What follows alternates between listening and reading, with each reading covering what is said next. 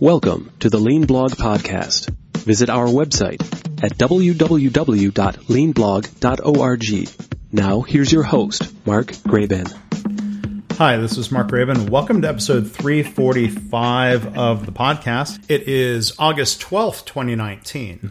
My guest today is Edward Niedermeyer. He's the author of the book titled Ludicrous, The Unvarnished Story of Tesla Motors. So that's why the blog post for this episode talks about quote-unquote ludicrous stories about Tesla and Toyota. So the book, Ludicrous, is available now for pre-order at Amazon and certainly through other booksellers. It's scheduled to be released August 20th. Ed is currently the senior editor of mobility technology at the website The Drive. He was previously the editor-in-chief for the site The Truth About Cars. And he's also one of the hosts of a podcast called Autonocast, which is about autonomous vehicle technology. So in the episode here today, Ed and I will talk about, first off, his thoughts on Toyota as somebody who's covered the auto industry for over a decade. Well, this book has a lot of interesting details and stories about Tesla and Elon Musk. We focus mainly on the failed relationship between Tesla and Toyota. We'll talk about some of the differences in the corporate culture. And even though maybe it's not strictly lean related, we also talk about the dynamics that lead to somebody who criticizes a company being labeled a hater or worse. Maybe there are applications to what happens to people sometimes internally within an organization when they speak up in the name of making things better. Ed and I are in agreement. We want Tesla to succeed. And in any case, I think constructive criticism or talking about risks shouldn't be interpreted as wanting an organization to fail. It's a long episode. I hope you enjoy it. If you want to find a link to more information about the book, or if you want links to anything else mentioned here, you can go to leanblog.org/345. Well, again, we are joined today by Edward Niedermeyer. Ed, how are you? I'm doing great. Thank you. Yeah, it's really glad to have you here. Happy to talk about the book. I've really been enjoying the preview that you provided, not just the sections related to Tesla and manufacturing strategy and execution and lean and Toyota. The whole story is quite fascinating. But before we get into that, I'm curious. You've been covering the auto industry for over a decade now. And as you were learning about the industry, I'm curious, what were your perceptions about Toyota compared to the competition? Business results, their quality, their management system, things like that. Yeah. So I started off covering sort of the fall of the Detroit car companies in 2008, it was a really good way, I think, to learn the auto industry because it really just hits you like how hard this business is, how many ways there are to fail.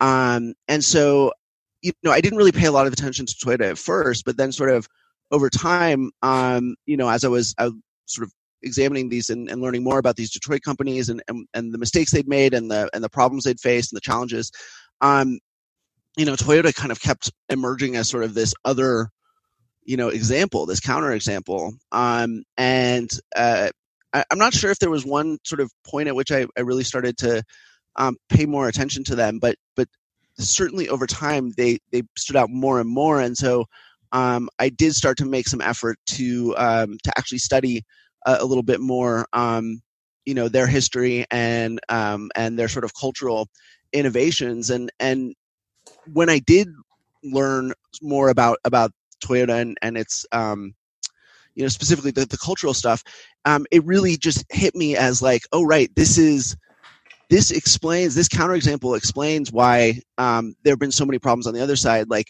what Toyota really showed me is that when you have an organization as large as a modern automaker, culture is really the only thing that can hold it all together. There are individual strategies or techniques or whatever that are really important to parts of the business, but just sort of on a really high level, culture is the glue that either holds everything together or makes everything fall apart. And as you probably can tell from the book, this is something that has very much influenced my view on Tesla. Yeah, and my impression is that even though, and we'll talk about this more later, I'm sure Tesla purchased the factory from Toyota. It was the NUMMI joint venture plant. But as I've blogged about before, it seems like that Toyota culture left the building when Tesla took over. And back in 2008, with the financial crisis, I think the clearest compare and contrast between GM and Toyota. GM was going through bankruptcy, but even post bankruptcy, when there are short-term production slowdowns, GM thinks nothing of putting people on short-term layoff, where Toyota very intentionally chooses to not lay off people. They do training. They'll send people to work for Habitat for Humanity. They're investing in their people and their loyalty, and I think that's a big part of the culture. Yeah, no, absolutely. And Toyota in particular, that contrast was a really important one then. But I think now too with Tesla, the cultures could not be more different. And it's funny to think that not only did Tesla buy a factory from Toyota, but Toyota was a major investor in Tesla. Mm-hmm. And for me, people often ask, and I think this was on Twitter, one of the questions that you got asked, and so I'll go ahead and just answer it now. Sort of what could have been one of the major turning points or pivot points in Tesla's history? I think for me, the most important pivot point was the Toyota relationship. If they could have made that work, the positive things that Tesla brings to the auto industry, it could have brought those, and Toyota could have brought. They're just perfectly complementing each other. They both sort of cover different aspects of the business. And if they could have made that relationship work, Tesla could be just an absolute powerhouse today. And it's amazing to and to be fair, it's possible that the relationship never could have worked. They probably, by the time they got together, they were too different, and it was just probably doomed to some extent from the start. But if that had been possible, that would have been a world beater automaker right there.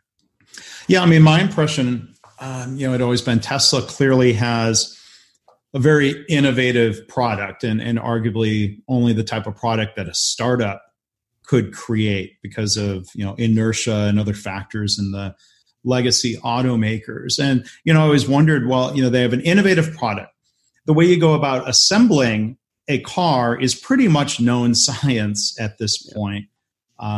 It seems like assembling a sled full of batteries to a chassis is not radically different than inserting an engine and a transmission. And it seems like, from what I've read and what I've been told about Tesla, that the company, for better or for worse, is hell-bent on inventing their own way. Elon Musk has publicly made comments about how he was going to invent a better way of manufacturing, better than Toyota. Is that just kind of where do you think some of that comes from? I'm curious some of your thoughts on that. Yeah, so I think at a high level, I think what makes Tesla, so interesting is that it is sort of the first time that we've seen a high-tech startup, Silicon Valley startup style culture brought to the auto industry. Yeah. And I think, because people look at cars mostly as consumers first, it's very easy to see some of the positive things that's brought, the big screen and the over-the-air updates and the games and apps, and just there's a lot of things that as consumers it's really easy to see. Like, this car has, technological features that other cars don't, and that, we live in a kind of a technology worshiping society, and that's really cool. And I think, what's interesting about this is that, what works and what works best in a high-tech startup, particularly in the software space, is basically almost the exact opposite of what works best in a major automaker. And if you think about it, right, just on a basic level, startups tend to be these small groups of very talented people who are sort of allowed to sort of run free and come up with creative, sort of innovative solutions to tough problems and things like that. That stuff happens at automakers as well. But really what defines success in an automaker is a culture that's oriented around the reality of their size and complexity. And as I was saying before, right, like culture is the only thing that works, and more specifically, industrial, culture, which just really, in its modern form, come out of the Toyota production system and the Toyota way. is just extremely different, right? It's sort of major breakthroughs, Red Bull fueled hackathons leading to major breakthroughs on one side, and Kaizen on the other, right? And these are like literally, as different of approaches to working as you can almost get. And so, I think a lot of people think that I'm just out to get Tesla, right? I don't like them, or I'm getting paid by some nefarious interest to go after them. The reality is that what makes this story so important is that we need more high-tech influence in the auto industry and in mobility. The technology space has a lot to offer, and there are a lot of improvements we can make on the way we get around today. But what Tesla is really showing is that, bringing those ideas, making an invention into an innovation requires something more than just that creativity.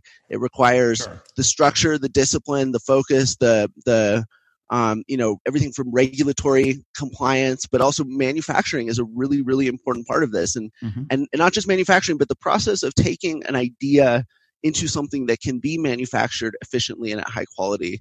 All of that's what car companies do. And it's something that, as a society broadly, I think we've really lost our appreciation for, in part because we do worship like high tech so much. And I think, this Tesla story, it's so important because it shows that there is a space in the future for industrial manufacturing and for all those other things that car companies do to bring, an idea into a product that, though very dangerous, right? Cars are dangerous. They're still safe enough that they can be sold. They can be defended in court. There's a lot of things that are very much taken for granted. And what Tesla does is it shows sort of where the line is between what the high-tech startups do well and what the industrial manufacturing companies do well. And I think that's why, I'm not sure this really answers your question, but I think it's a really important part of the book, and a part of this story is to understand that that's why this story matters. It's not because Tesla is good or Tesla is bad. It's because their experience, they're a test case that shows us sort of how the future is going to shake out. And so it's really important to see with clear eyes what they've done well, but also what they've really not done well. And when it comes to manufacturing, they've really, really, really not done well. Yeah, and I think, I view the company, as I think there's lost potential there, where this idea of Tesla technology, Tesla innovation, combined with Toyota mass, they wouldn't, mass production, but building at scale. Lean manufacturing is different than the quote unquote old mass production. I should really call it producing at scale. That should have been or could have been a marriage made in heaven, because I'll just put out there, for the record, even though I worked for 2 years at General Motors 20 years ago, I think Tesla is an incredibly important company. I want Tesla to succeed. And some of my own personal frustration with Tesla comes at seeing what I think are preventable, avoidable struggles. And Elon Musk talks about production hell. I'm like, well, it doesn't have to be that bad. Yeah. And so anyone who wants to label me a hater, I think they misunderstand me. I'm not a huge fan of the legacy auto industry in a lot of ways. I think the one difference, I think that illustrates difference in culture. I saw the other day, there's this pet mode feature and so the idea is that you can leave a dog in the vehicle, the air conditioning will run, and there's a display on the center stack that says, it's okay, Fido is in here. The vehicle is being cooled, which I think, well, wait a minute, who's really going to take time to look at that screen when their first assumption we've been conditioned to say, it's horrible, if not illegal, to leave a dog in a car, don't do that. And so there's that dimension. But the thing I saw most recently is a customer discovered a flaw in the way that was designed. He said that dog mode only works if you've left the climate control in automatic. And he had it in manual, and he came back to the car.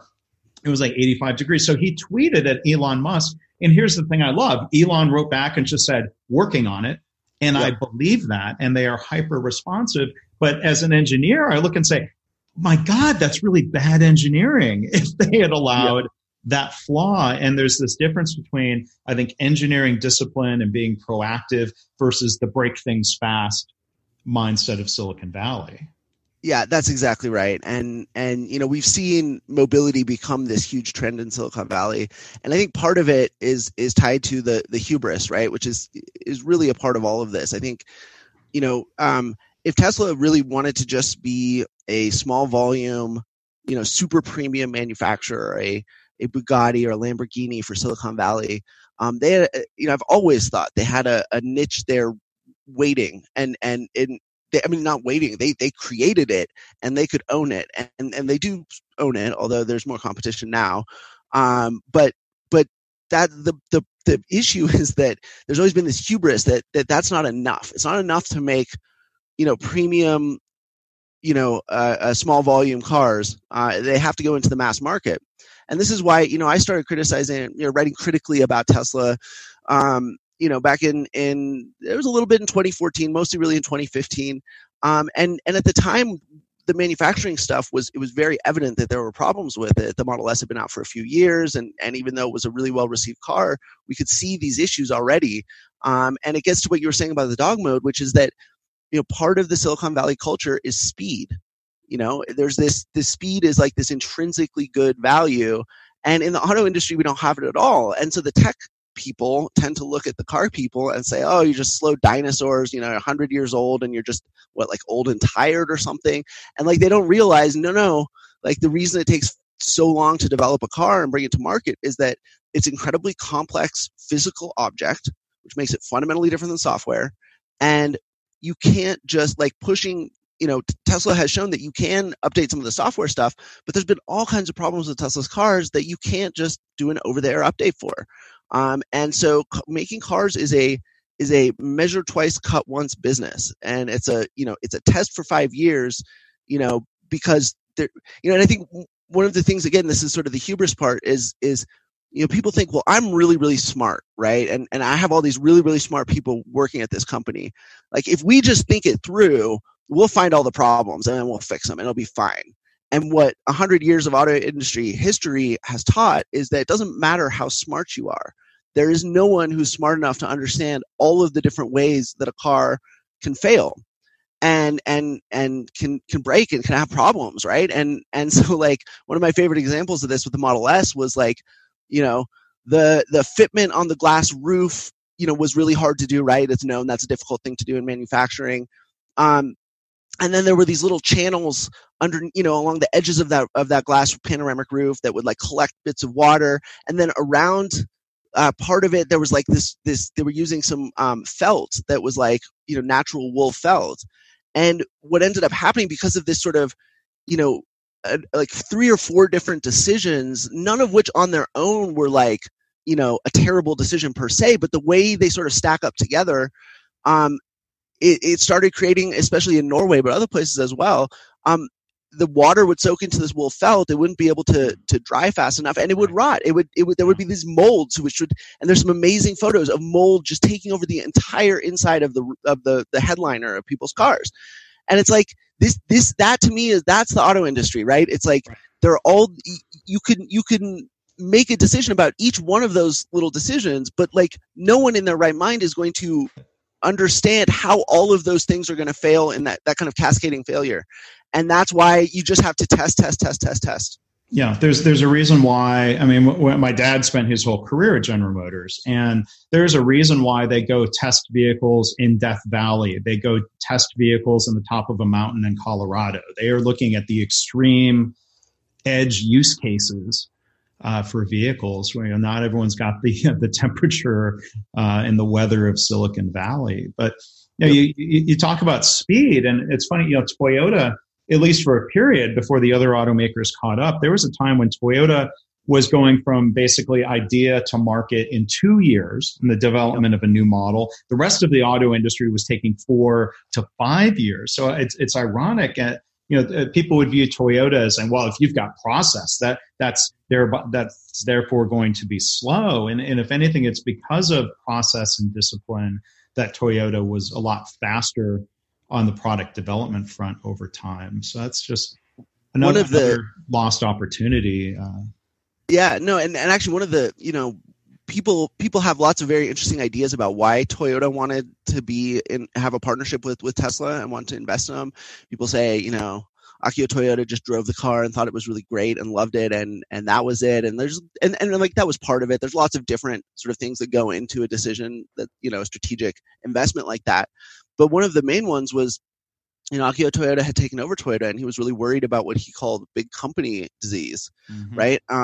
Which is, you look at General Motors, right? And that's like the prime, example of a big company disease. And he felt like some of those things were happening at Toyota. And he felt that Tesla embodied what he called enterprise culture, which maybe we could compare to sort of Silicon Valley startup culture. And he just wanted Toyota people to be exposed to that. And that was what a lot of what that investment, according to my sources, was about.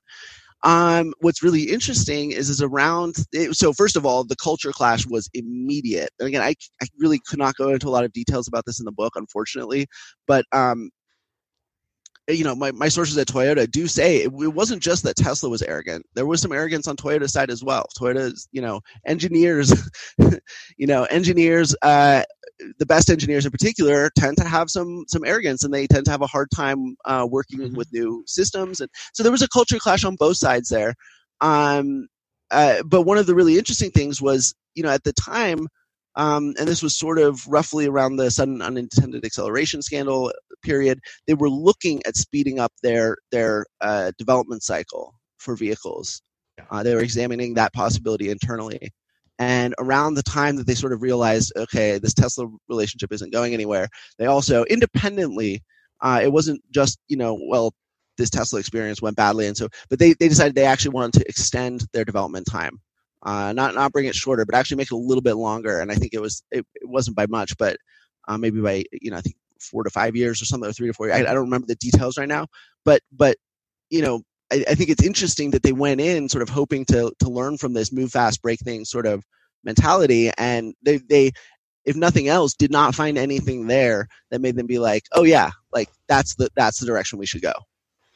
So, I was going to ask, and I think you've alluded to it, why did that relationship between Tesla and Toyota fall apart? Is it probably just described as culture clash? Yeah, so it was like from day one, like, and again, there's some, the challenge with reporting on Tesla is that, anecdotes are very hard to corroborate sometimes, especially when they happen at sort of higher levels. And when you're dealing with a known sort of litigious player, you have to be very careful. And so, unfortunately, there's some wonderful anecdotes that for legal reasons did not make the cut, but suffice it to say that literally, like, the announcement event, like, had major culture clash, like, from the very, very, very beginning. So, and again, I think it was very much sort of Akio Toyoda's idea. It wasn't something that necessarily had come sort of organically from inside Toyota. And the culture clash was extremely strong. I think what's unfortunate, I think Toyota did, maybe not its engineers so much. So there's definitely conflict on the engineering side. I think outside of that, Toyota definitely wanted to learn from Tesla. And the tragic part of this is that I haven't seen any evidence or that Tesla understood the opportunity that they had to learn from Toyota. I mean, I think there were some cases where people, got it, but like organizationally and culturally, there was no like, we need to jump on this attitude. And for me, one of the frustrating things about having, criticized or been critical of their manufacturing culture, back as early as early 2015, late 2014, was that, at the time I said, look, this is not about right now, right? You can make Model S in 20, 30, 40,000 units a year. And like, you don't have to be the leanest operation out there. You'll get away with it. But what you've been saying is that you want to be a mass market player. You want to be making 500,000 cars a year, 1 million cars a year. If that's true, you need to get on top of this stuff now, because culture is not something that you can just turn around right away. You have to start as soon as humanly possible. And even if you've gone at that point, 2012, Tesla had been around for, almost 10 years or over, about 10 years. And already you face a challenge at that point in sort of shifting the culture. And they needed to do that. And it was like, and I think that this gets to another really problematic part of Tesla's culture, which is that when people are critical, and this is both outside the company, people like me or other reporters or analysts who make sort of critical statements about the company, but also even internally, it is not a place where internal criticism is welcomed. I think, generally speaking, again, these are all generalized; they're exceptions to everything, but responding to that, right? To that, like, we need to improve culture, and this goes back to even Frank in the book. In 2008, he came into, or no, sorry, 2000. Yeah, right when the Roadster was first being produced, he came in and said, "Listen, like, we have to institute some lean practices here." And it was like, forget it. Like, the culture was already so entrenched as being not a traditional automaker. We're going to be doing our own thing, that it was like, get out of here. We don't want you. And so that rejecting these suggestions, the tragic part is that in those early days, they were able to get away with it because they're making small volumes for premium cars, and that was okay. But they needed to start that then in order to avoid what's been basically an absolutely disastrous launch and manufacturing of the Model 3, which now the company is really at stake. Yeah. So I'm curious, because one thing you talk about in the book, Tesla at some point deviated from its initial strategy of being a fabless automaker, as they called it. Back during the financial crisis, and there's probably still excess capacity in the auto industry. Suppliers and subcontractors essentially have the ability to build the cars. Tesla could have designed the cars and basically had manufacturing outsourced. But then they moved away from that. Maybe it was this opportunity. It was too good to pass up to buy the NUMMI plant. But what are your thoughts on why they moved away from that strategy to say, we're going to build? They've actually insourced more than the typical automaker would. Yeah. So that really, I think, started with the Roadster. And so the Roadster, right? So the original pitch deck was, we're going to be this fabless company. And this actually goes back, I think, to even earlier in the 90s. There was this trend of suppliers, these tier 1, tier 2 suppliers, doing more and more of the R&D work for automakers, and basically the automakers sort of increasingly becoming, final assembly and sort of marketing, right? And I think that trend has hit a bit of a high water. I think now, especially with new future technologies being developed, I think automakers understand that they need to have more of be masters of their fate technologically. But at the time, it seemed like, you can not only you can buy all these parts off the shelf, and then you can have someone else put them all together for you. And as I described in the book, and others have sort of described this process as well, the Roadster did not turn out the way they thought it would. They thought it would be basically a simple conversion, and then Elon Musk was certainly pushing to have sort of a lot more changed about the car, so it would be more unique and distinctive. This was a Lotus body that they were buying, right? Yeah. So they thought there was the Lotus was sort of identified as the car body, and the AC propulsion had developed, for this thing called the T0, which was like a little sort of basically a race, kit car, but it had this amazing electric drivetrain. And they thought, we'll just take this drivetrain, we'll license their technology, and put it together with this Lotus, and this will be simple. It'll be just it'll be like dropping in a different motor in a car. Yeah, well, that's not what happened at all. So in the AC propulsion case is a really interesting one, because they didn't realize at the time, this is how clueless, frankly, they were about manufacturing. They didn't realize that these drivetrains were basically they were handmade by the people who invented them, right? And there was like no documentation. And they were just extremely finicky, and like the kinds of things that they were like a work of art almost, right? Where it can only really be made by one person. And the difference between that and something that's manufacturable is like there's like an ocean, dividing those two realities. And so they had to make it sort of manufacturable. And in the process, they basically not completely, but they dramatically reinvented that drivetrain and made it better. And so that's sort of held up as like, part of Tesla's innovation, and it is, but it also, the other way of looking at this that gets left out in the other books that are out there and the other perspectives on this is that, if you're about to go into the car manufacturing business, you got to make sure that what you're doing, it can be manufactured. And they hadn't done that. And then on the car side as well, there was this elegance creep, and then there was also this just lack of understanding of like, re-engineering a door for a car can be more expensive than, developing a new drivetrain.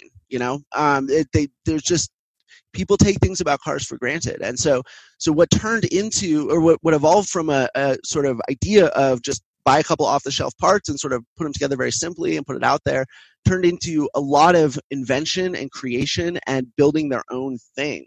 And they really got forced. They were sort of an accidental automaker, right? They kind of got forced, not that forced, but like they kind of ended up in this place of being a real OEM without really setting out to do it. And I think that's, sort of where the ambivalence about manufacturing has always been, is that they, on some deep level, they never really wanted to be a car company with its own factory. But at the same time, they, through these sort of twists of fate and lack of planning, frankly, they ended up having to do more and more. And then, then they, was like, okay, we're going to manufacture our own battery packs. And they sort of started doing this stuff just to get the cars out the door. And in the process, it became their culture. And it kind of shows that culture isn't necessarily, the principles that you write down at the beginning and say, this is what we're going to do. It's what you end up actually doing, right? And how you end up actually solving problems. And now sort of these things are all just part of Tesla's culture, and getting from something where you're like very control freaky and like using cutting edge technology to manufacture these cars that are unlike anything else that's out there, now sort of trying to build mass market, affordable cars is just a totally different, it's a different project. And they've got this culture that was sort of forged in this experimentation with the Roadster. And it's just not a great fit for what they're trying to do now. Yeah. I think it's interesting when you look at the culture and some of the differences there, how much of that there's this fate where you think, okay, alternative history, if we had no financial crisis, if General Motors had not gone bankrupt, GM might not have pulled out of the NUMMI joint venture with Toyota. Tesla might not have had the opportunity to buy that factory for literally pennies on the dollar. They might have pursued the fabless manufacturing, fabless automaker route. It's possible. I think one of Tesla's big challenges as well is just working with suppliers. If you look at their supplier relationships, they've all fallen apart. And actually, at the moment, I think we're looking at the sort of slow motion collapse of their most important supplier relationship, which was with Panasonic, which is their battery supplier. Yeah. And that's the one relationship that's endured. But if you look at, Mobileye, which helped them make autopilot a reality, you go down the list, right? And if you talk to suppliers as well, working with Tesla is a very unique challenge.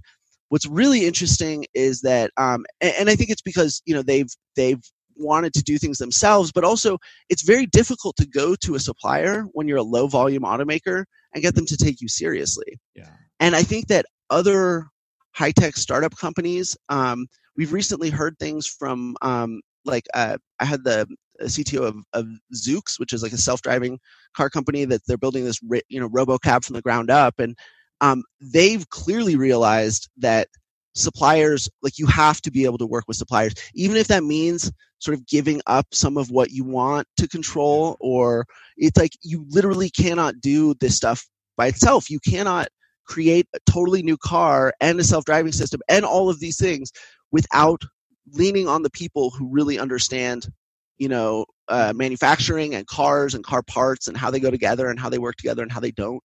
And I think one of the important lessons that Tesla teaches is that, if you want to be in the manufacturing business, you have to be able to work with suppliers. That's a big part of Toyota's success. Yes. It just pulled up here. There's an annual ranking of asking the suppliers which automakers are best to work with. And Toyota, every year for the last 7 years, has been number one. Honda's number two.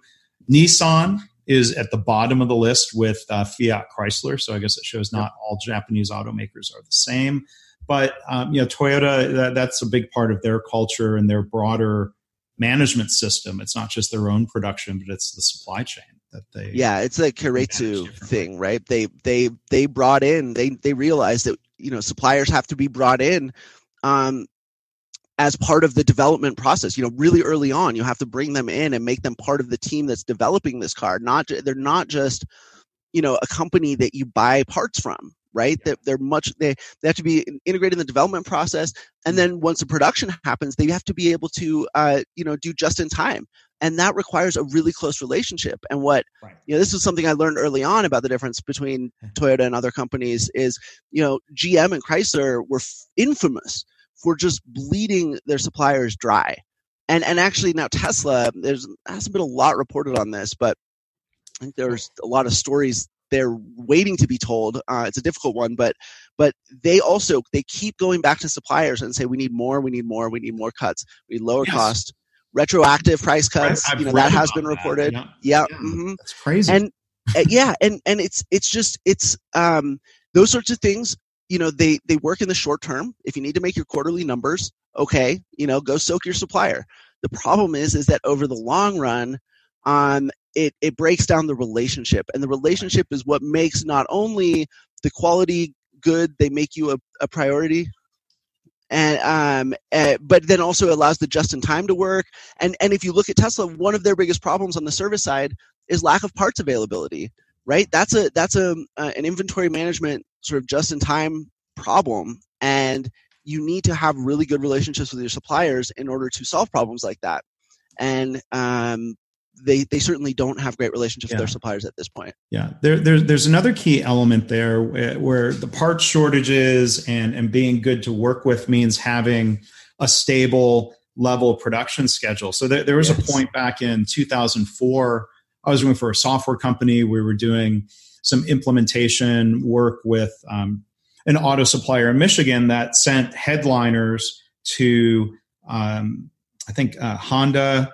They sent them down to Ohio, and Ford and Chrysler.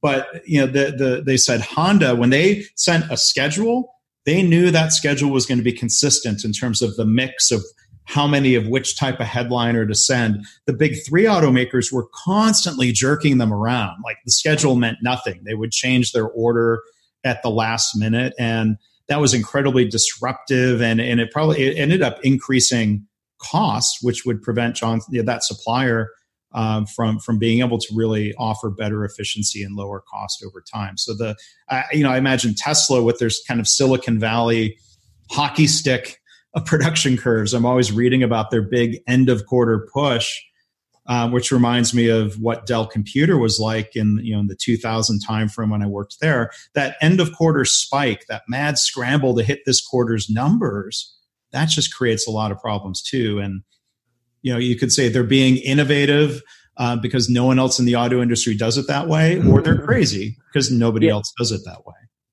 Yeah, no, I mean it's in some ways that the crazy part is that it's like they find new ways to do old problems. You know what I mean? Like that lack of planning and that lack of consistent scheduling is a problem that a lot of automakers have struggled with for a very long time. And Tesla has just found new ways to do that old problem, to have that old problem. And it is it's one of the things actually that I've still never been able to find a good explanation for, is why Tesla varies the rate of production so much within a given quarter. And you can see it. And like people who watch the factory can tell it's like dead for the first month or so of the quarter, and then as the quarter goes on, it just builds to this crescendo of just like frantic people running around, people working 14-hour shifts, like 7 days a week, like just absolute madness. And it's like everything we know about manufacturing makes it clear, and it's not that hard to understand why. Like operating at a steady state it's the best way to operate for your your production facility and your system. It's the best way for your suppliers, right? Keeps things consistent and predictable for them. Yeah. and just up and down from, supply chain management to the actual manufacturing itself. It just makes sense. And so, but like, here we are years later, and Tesla is still doing these frantic, slow down, speed up, like variable rates. And I wish I could explain why they do it. They certainly won't ever say, as a company officially. And so I can't even tell you why they think that's the right way to do things. And the best guess I've heard is cash management. And I will say also that Tesla, one of the other things that Tesla proves is that managing a car company for the benefit of stock investors, momentum stock investors in particular, seems to be a very poor idea.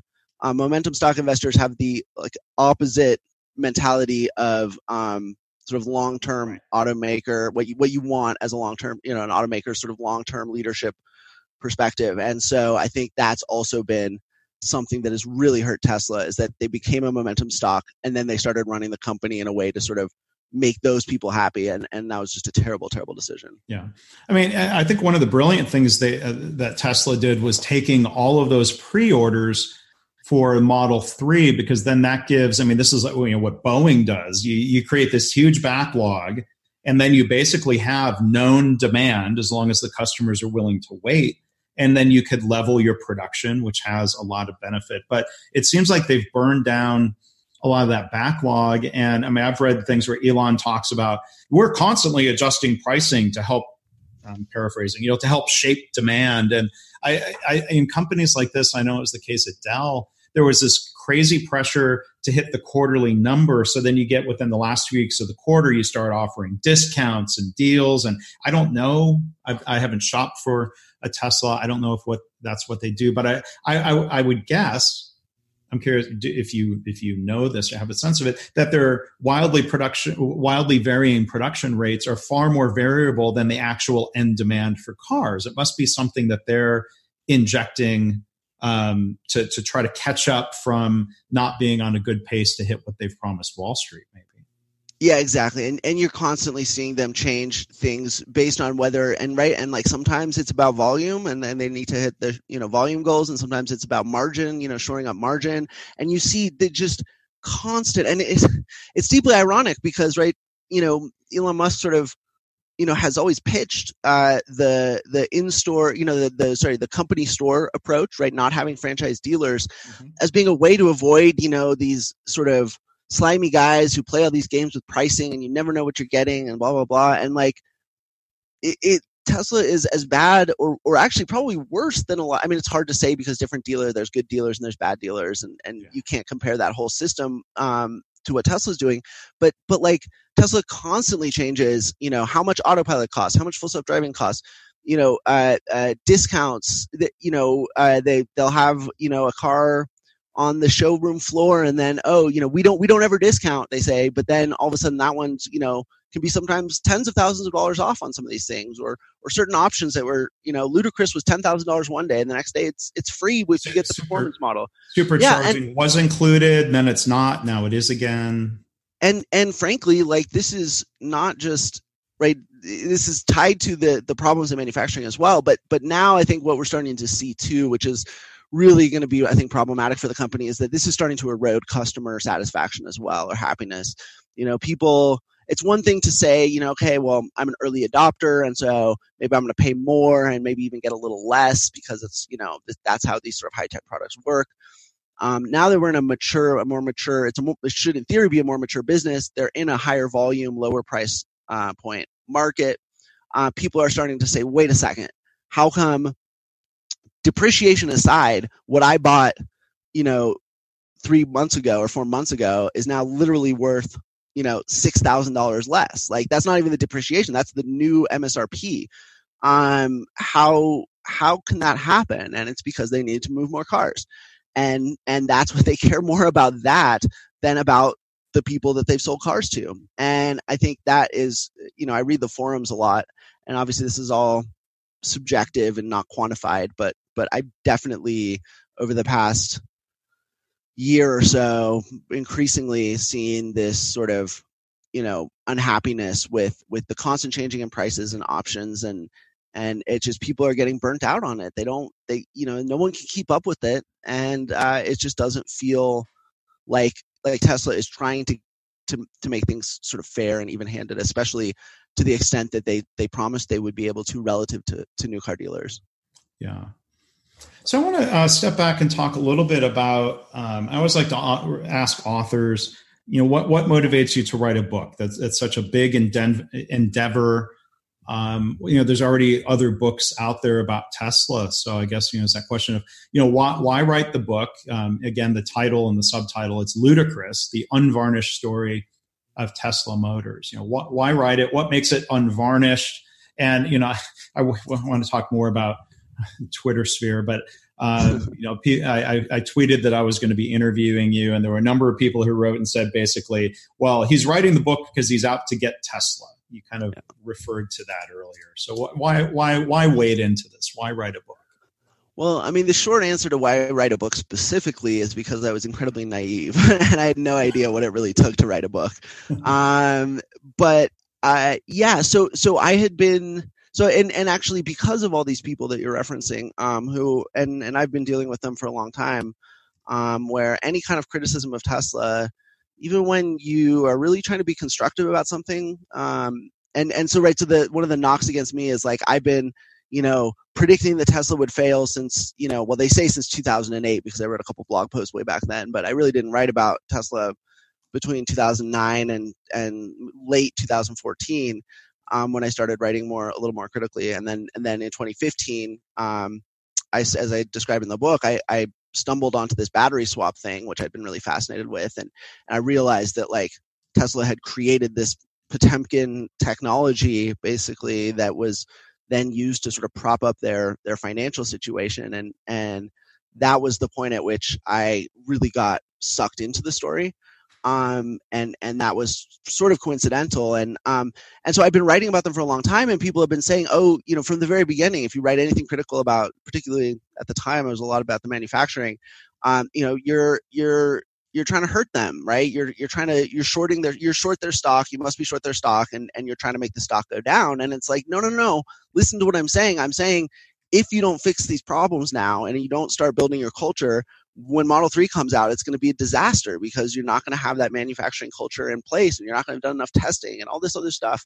And frankly, people, the knock on me is that I've been predicting that they would fail since 2008. And in reality, what I've been doing is trying to warn them of exactly the problems that have happened, right? And so, and to me, again, as I mentioned earlier, I think this is the real sort of, there's so much happening with Tesla, which is why it's such a great story, right? And it's been, with the exception of both these fans of the company, they're almost all investors in the company, and then actually Tesla itself has written blog posts saying that I'm shorting their stock and making up stories and all this stuff, which is absolute lies.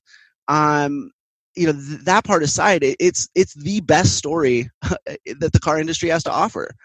It's got it all, and especially for me, I'm not really a traditional car guy. I'm really interested in all kinds of things. The environment and trade and politics and engineering, and I'm a generalist. And Tesla has so many culture too, right? Tesla's success is so tied into where we are culturally right now. Whether that's our obsession with technology and where that comes from, and what that means for how we see the world. But even, if you look at the successes of someone like President Trump, like there are some real, similarities between how he has succeeded and his strategies for success and Elon Musk's.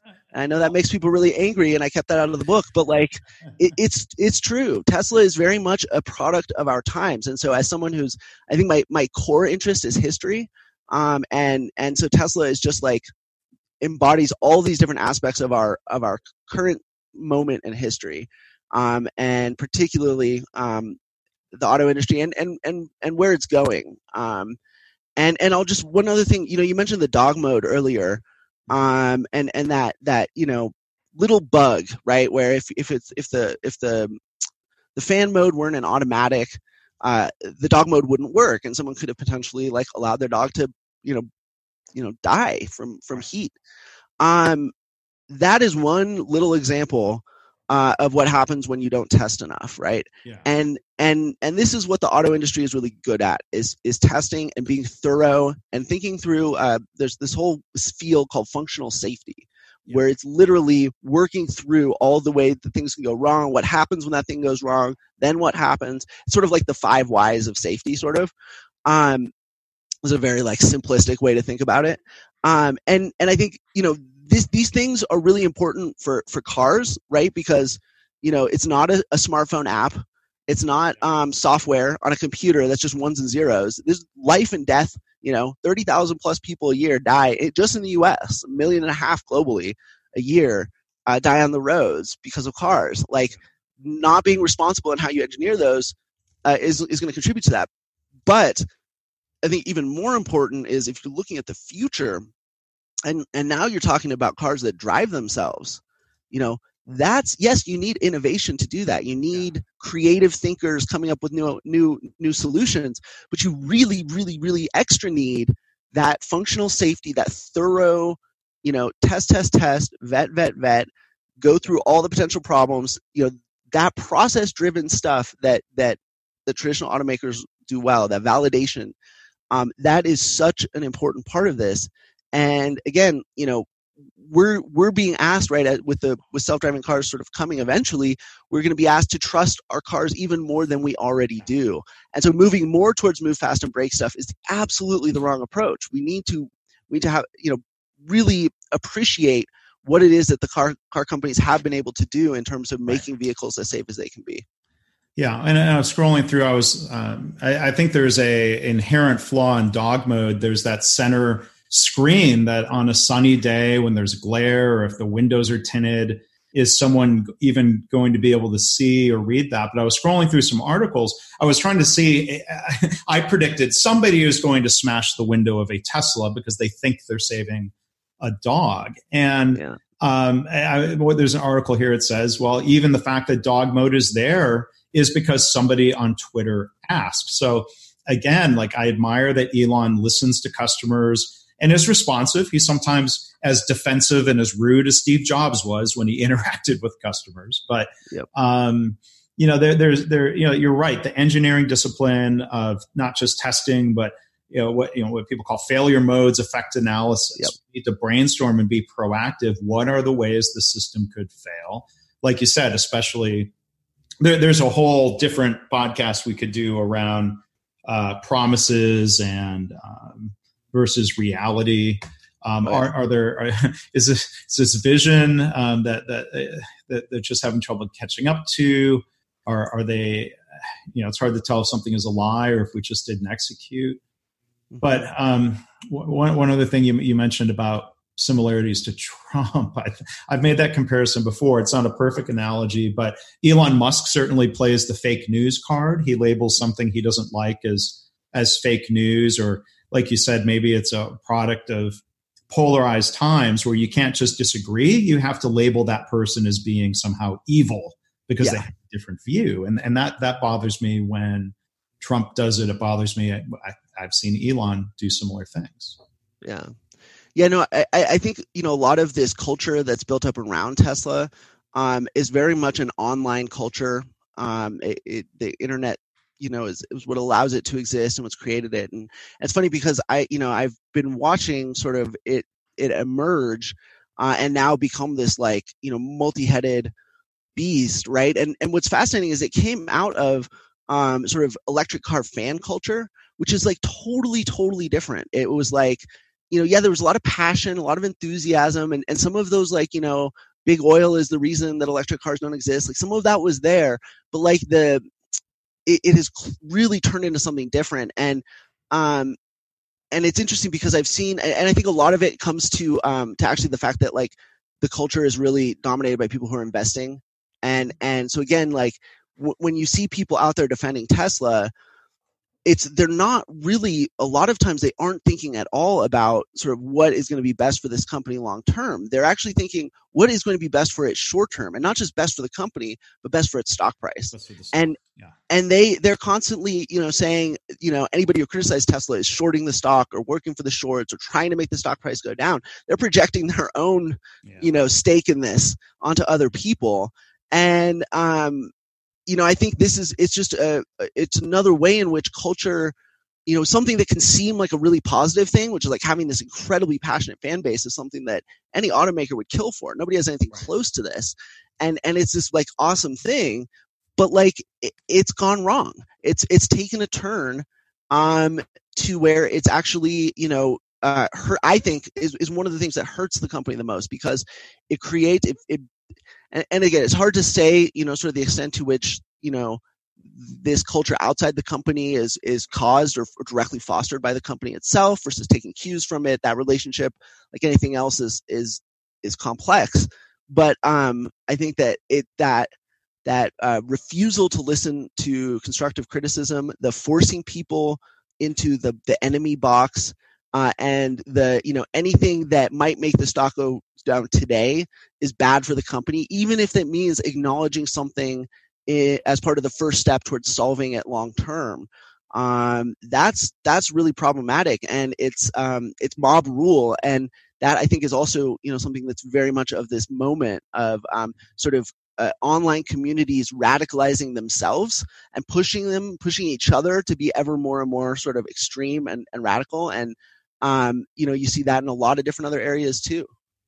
Well, and I pulled up, there's a blog post here on the Tesla blog. This might be what you're referring to, called A Grain of Salt. And yes. Talks about, maybe you can talk a little bit about this, where there was, they say a blogger who fabricated this issue about a high-speed accident in Germany that caused Model S to fly 90 or 82 feet through the air. And it says, Edward Niedermeyer. So again, this is kind of Trumpy to like punch down and, no offense, call you out by name. No, yeah. And saying, it's probably wise to take Mr. Niedermeyer's words with at least a small grain of salt, because you inaccurately predicted their death. And then they say, quote, and I'll let you respond to this: we don't know if Mr. Niedermeyer's motivation is to simply set a world record for axe grinding, or whether he and his associates have something financial to gain by negatively affecting Tesla's stock price, blah, blah, blah. And then they pretty much directly say, they don't directly call you a short seller, but it's important to highlight there are several $1 billion in short sale bets against Tesla, which means there's a strong financial incentive. I mean, they really smeared you there. Yeah, they basically said I made up this story, and that So the story, this was in 2016, and the story was, so the story was that there was a guy who posted on this forum saying his suspension on his Tesla had broken, and that in order to get it repaired under goodwill, which was like free or reduced cost repair that Tesla would do of something that wasn't necessarily a warranty repair, he had to sign a non-disclosure agreement. And he posted the agreement, which he wasn't supposed to do, but he did anyway. And rightly so, because this creates a major regulatory problem, because auto safety regulation in the U.S., NHTSA, relies on two sources of data, right? You can get it from the manufacturer itself, which obviously they have an incentive to not share everything, right? Or you can get it from customers who write these complaints into NHTSA. Well, not only was Tesla making people who had defects or problems that they were repairing sign a non-disclosure that said you cannot talk to anybody about any of this, but then also there was this culture in the forums that was like, the owners kind of wanted to know information about what was going wrong, but the investors would sort of come in and be like, no, don't talk about it. This is FUD. You're just making this up. You must, this extremely defensive, like there can't be anything wrong with these cars. Everything must be fine.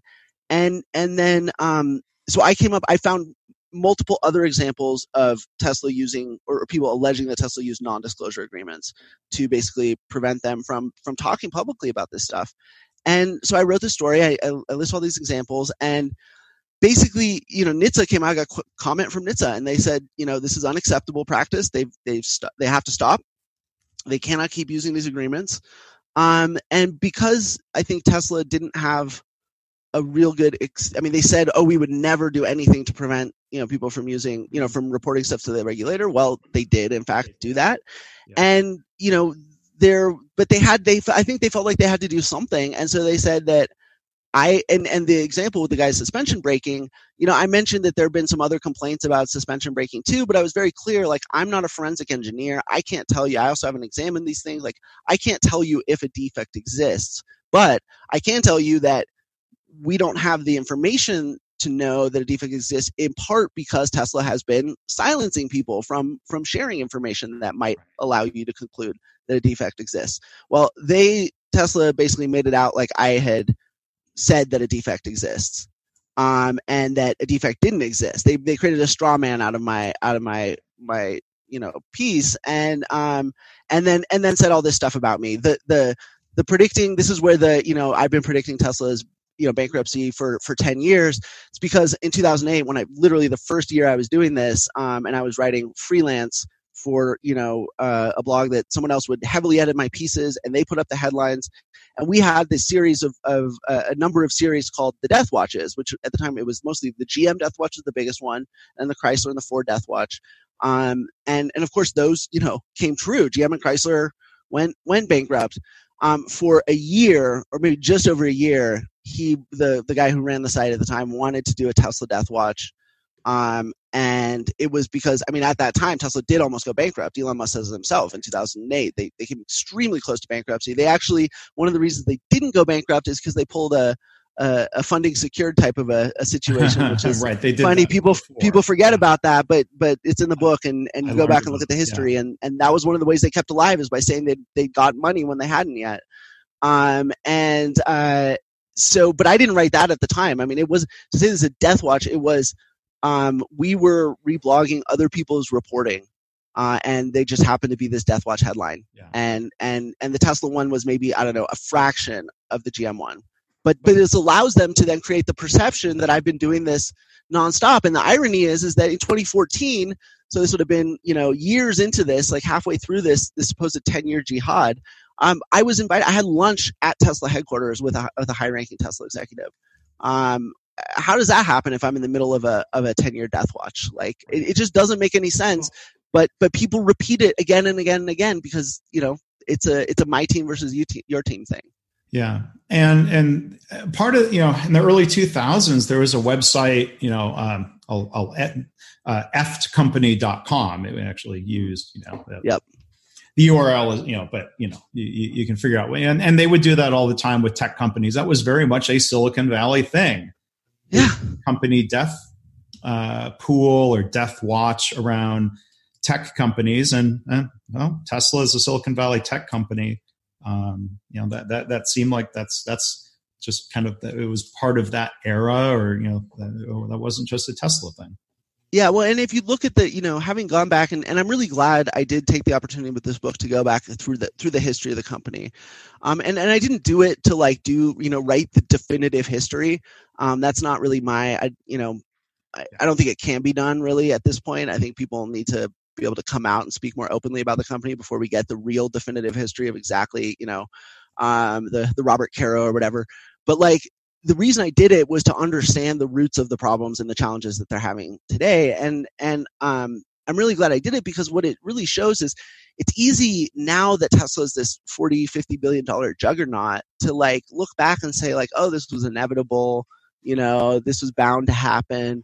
But really, their history is just punctuated with, annual or every 18 months, maybe every 24 months, just these near-death experiences.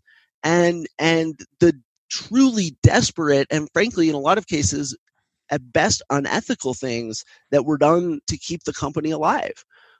This is, and that's why it's I have a lot of respect on some level that they've been able to sort of fight and tear and kick and bite to stay alive, right? Their survival instincts of this company are amazing, and Elon Musk's ability when his back is against the wall to make something happen is amazing. But that is just fundamentally not how you run an automaker successfully, right? The entire game in car making is planning out the future as much as possible. And even if you leave some money on the table somewhere in there, if you stick to your plan and you stay consistent, you can keep that machine sort of rolling along. And people don't understand that, literally there's on Wikipedia, there's an article of just, a list of defunct American car companies. And just the American ones is over 1,000. Right? So this is a business that has chewed up and spit out some huge egos, some huge fortunes, larger than life personalities again and again. And as impressive as it is that Elon Musk has gotten Tesla to survive as long as they have, and certainly get the market cap that they have and everything else, the idea that their success thus far guarantees, continued growth in the same level or even long-term survival, it's just not the case. And this is not just my opinion. This is what history very clearly shows, not just the history of Tesla, but then you compare that with the history of the auto industry and what's worked. Yeah. And it just couldn't be more clear. Yeah. So again, I'll say there are a lot of things I admire about Elon Musk and Tesla, but like you said, it's not just DeLorean, Fisker and other electric car makers of the 2000s era failed. So it's good that Tesla has survived. But then there's the flip side. There are ethical and honesty concerns. I learned from your book that Elon Musk was not a co-founder. He certainly he certainly portrays that. He, as I learned from your book, he was an investor who became chairman and basically forced his way into being CEO. This denial of quality problems, the first funding secured incident, which made me chuckle because I didn't realize the $420 price share funding secured wasn't the first time he had pulled that. And then there was the story you wrote about of kind of the somewhat questionable way they forced a profitable quarter so that they could secure DOE loans, and there was there were some things they had announced about those loans when they hadn't even had their application approved, right? Yeah. They didn't even have an application that filled out the basic requirements for applications approved by at the time. That was the second. So the 420 was the third time he basically said that I could find that where it said sort of funding was secured when it wasn't. But the second time was when they said that they had DOE loans. The DOE had told them that they would disperse the funding for their loans in 4 to 5 months.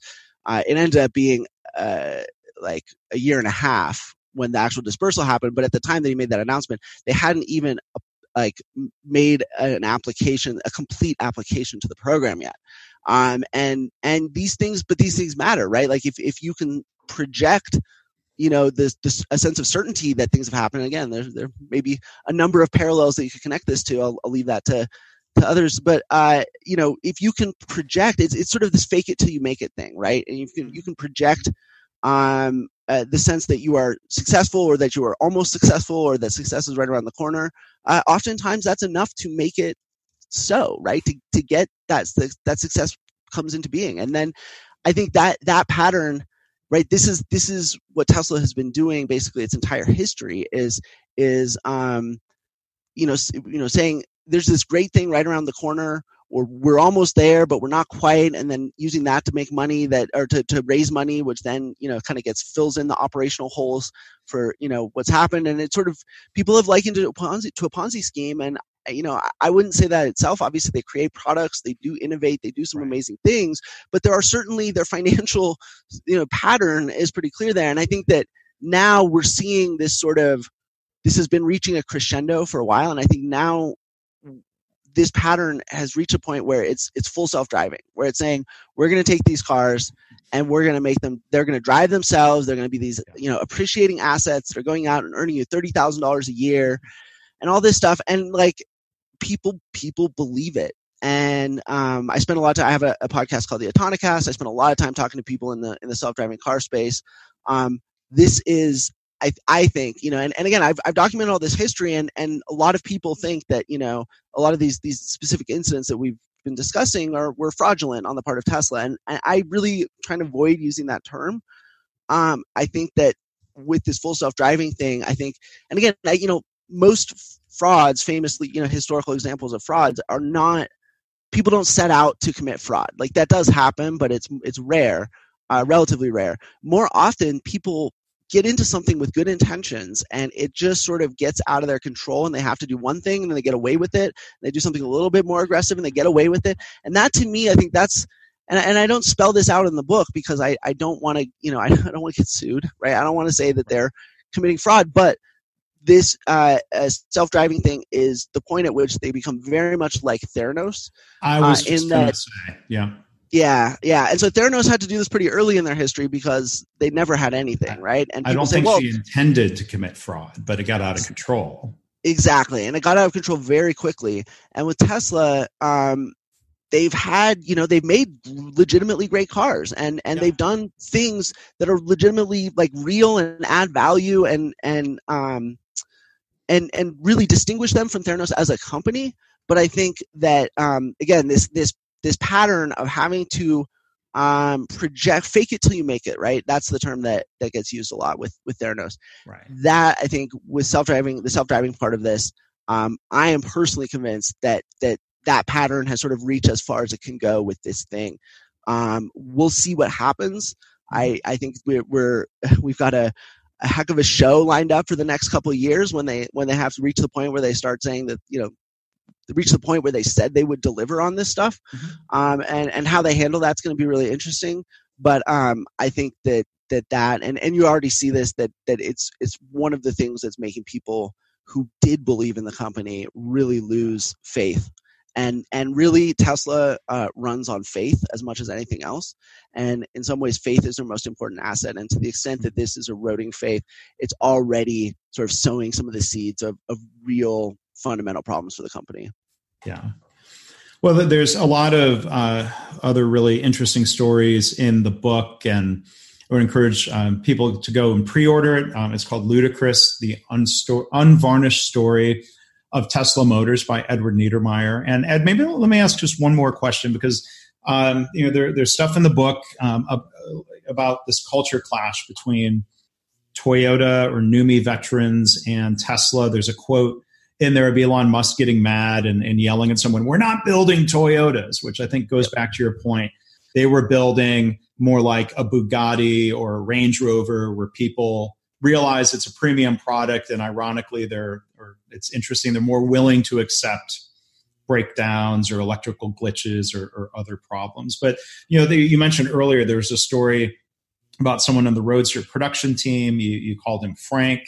It says his colleagues didn't show much interest in developing the TPS culture he had learned in his previous assembly line job. And I've had people email me. A couple people have said, "I work at Tesla, and you don't dare bring up Toyota or NUMMI. It's just something you don't mention." So, these different stories. I guess my final question for you is, considering the company, is litigious, they've come after you. How do you vet the stories that go into a book like this? How do you quality control it to make sure the stories aren't made up by somebody who has a grudge against the company because they got fired for some reason? Yeah, so that's a good question. Fortunately, unfortunately, a lot of anecdotes that were in this book have had to be removed. So the book goes through a rigorous legal review with the publisher's lawyers.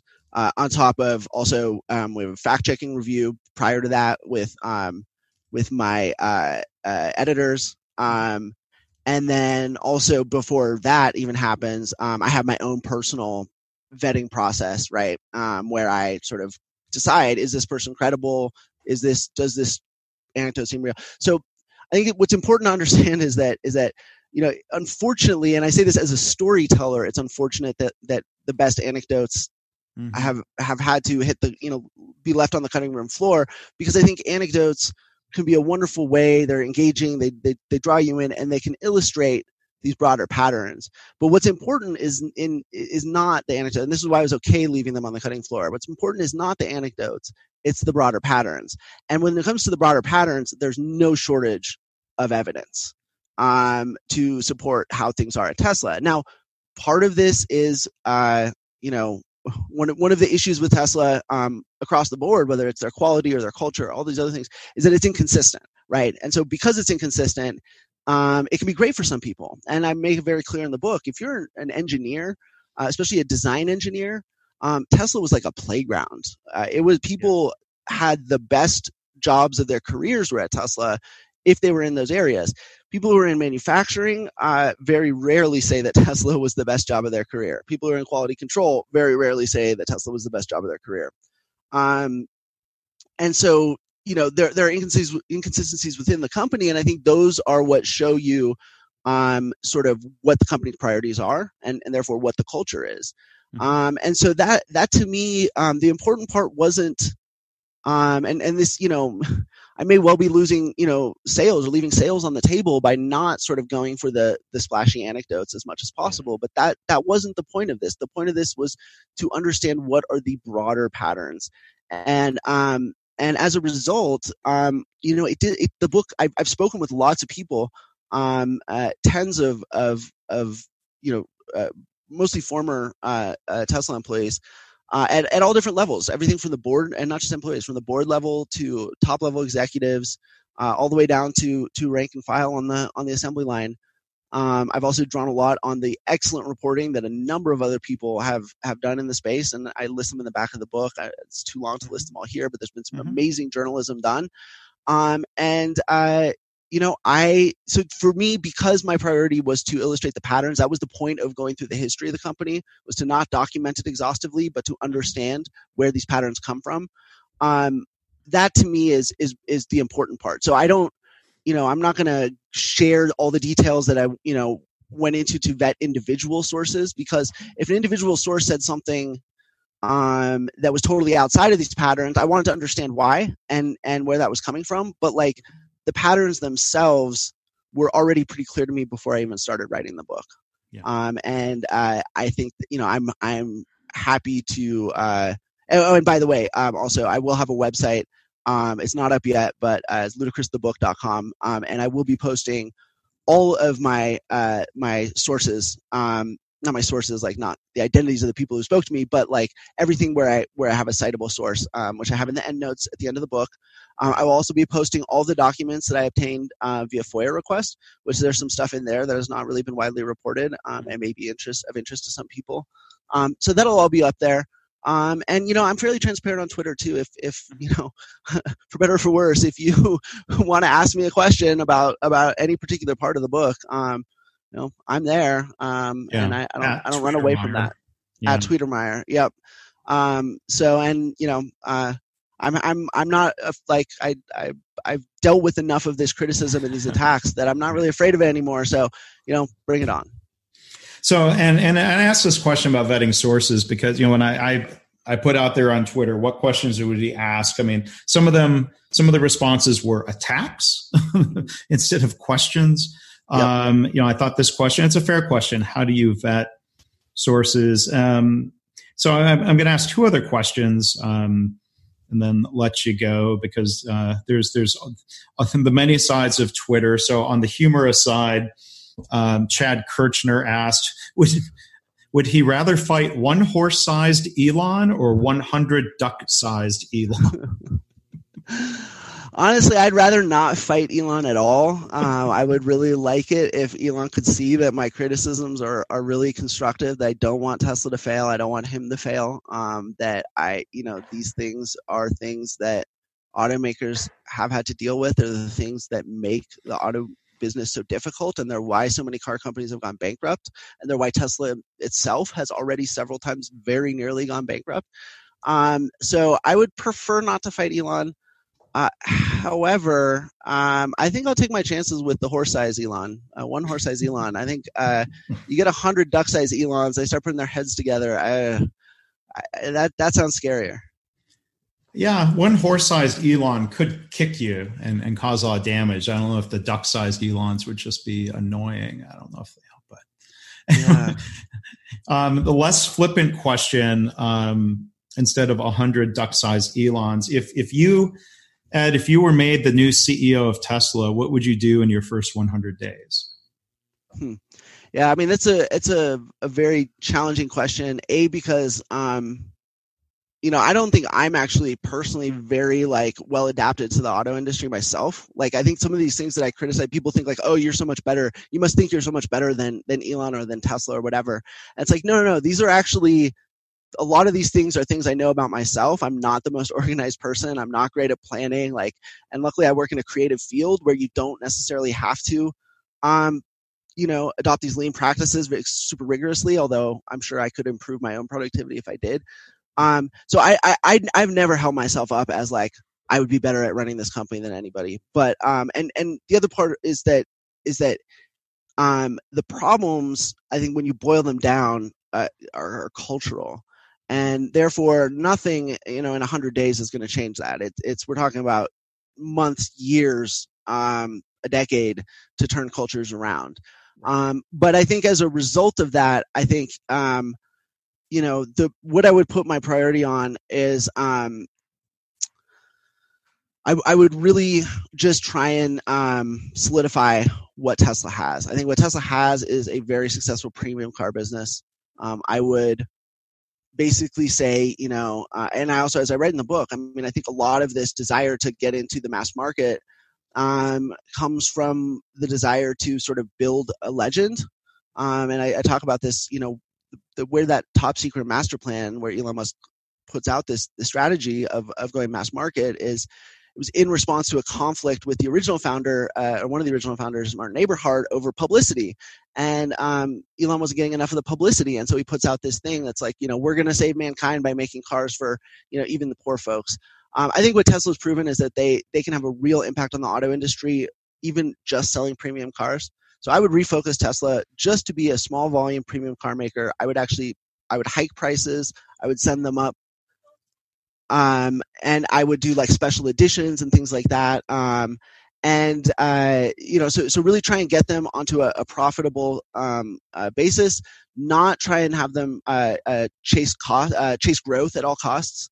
And I would also really try and do some things to communicate to the public that we're not going to attack critics anymore. No company has all the answers. We need to listen to what we're doing wrong in order to fix them. So I think there's a mix of strategic stuff and then also just sort of, setting the tone to be a little bit more humble and just focused on the task, which is, continuing to develop and make cars that people really love and get excited about, but also delivering them at much, much better quality. And just having a much more consistent service and sort of customer experience after that. I think Tesla has done some amazing things to innovate, but really what the company needs is to be on a really solid footing, and that's not sexy. It's not exciting, and it's not going to be the kind of thing that has them in the news, every day and every week like it has been. But as we've also seen, I think that's something that's turned from being a real positive thing to being more of a negative thing. So honestly, I would try and make Tesla more like a regular car company. And I know there's fans who don't want to hear that. I think I would be terrible at leading the company as a result, and that's fine. It's never going to happen. But I think the company really needs to consolidate its success. And if it keeps doing what it's been doing, it will never do that. Well, thank you, Ed, and I appreciate you giving so much of your time to talk about a fascinating company, an important company. There are a lot of really interesting stories in the book, and I'm looking forward to reading. I've read about the first 100 pages, I think I said, and looking forward to reading the rest. The book is available now for pre-order on Amazon, and I'm sure the other major bookstores. The book is Ludicrous, The Unvarnished Story of Tesla Motors. It is due for release on August 20th. It's currently the number one new release in the automobile industry section. So congratulations for that, Ed. And thank you again. Thank you again for sharing the book with me and being a guest here on the podcast. No, thank you. It's been really great. And like I said, if I hope that if the book accomplishes anything, that it gives people a better understanding of the kinds of things that you guys talk about, you specifically, but the Lean Institute. I think these are really important things that too often get left behind in sort of the love of innovation. I think I really respect what you guys do, and I'm really pleased to have been able to be on the show. Well, thanks. Thanks for listening. This has been the Lean Blog Podcast. For Lean news and commentary updated daily, visit www.leanblog.org. If you have any questions or comments about this podcast, email Mark at leanpodcast@gmail.com.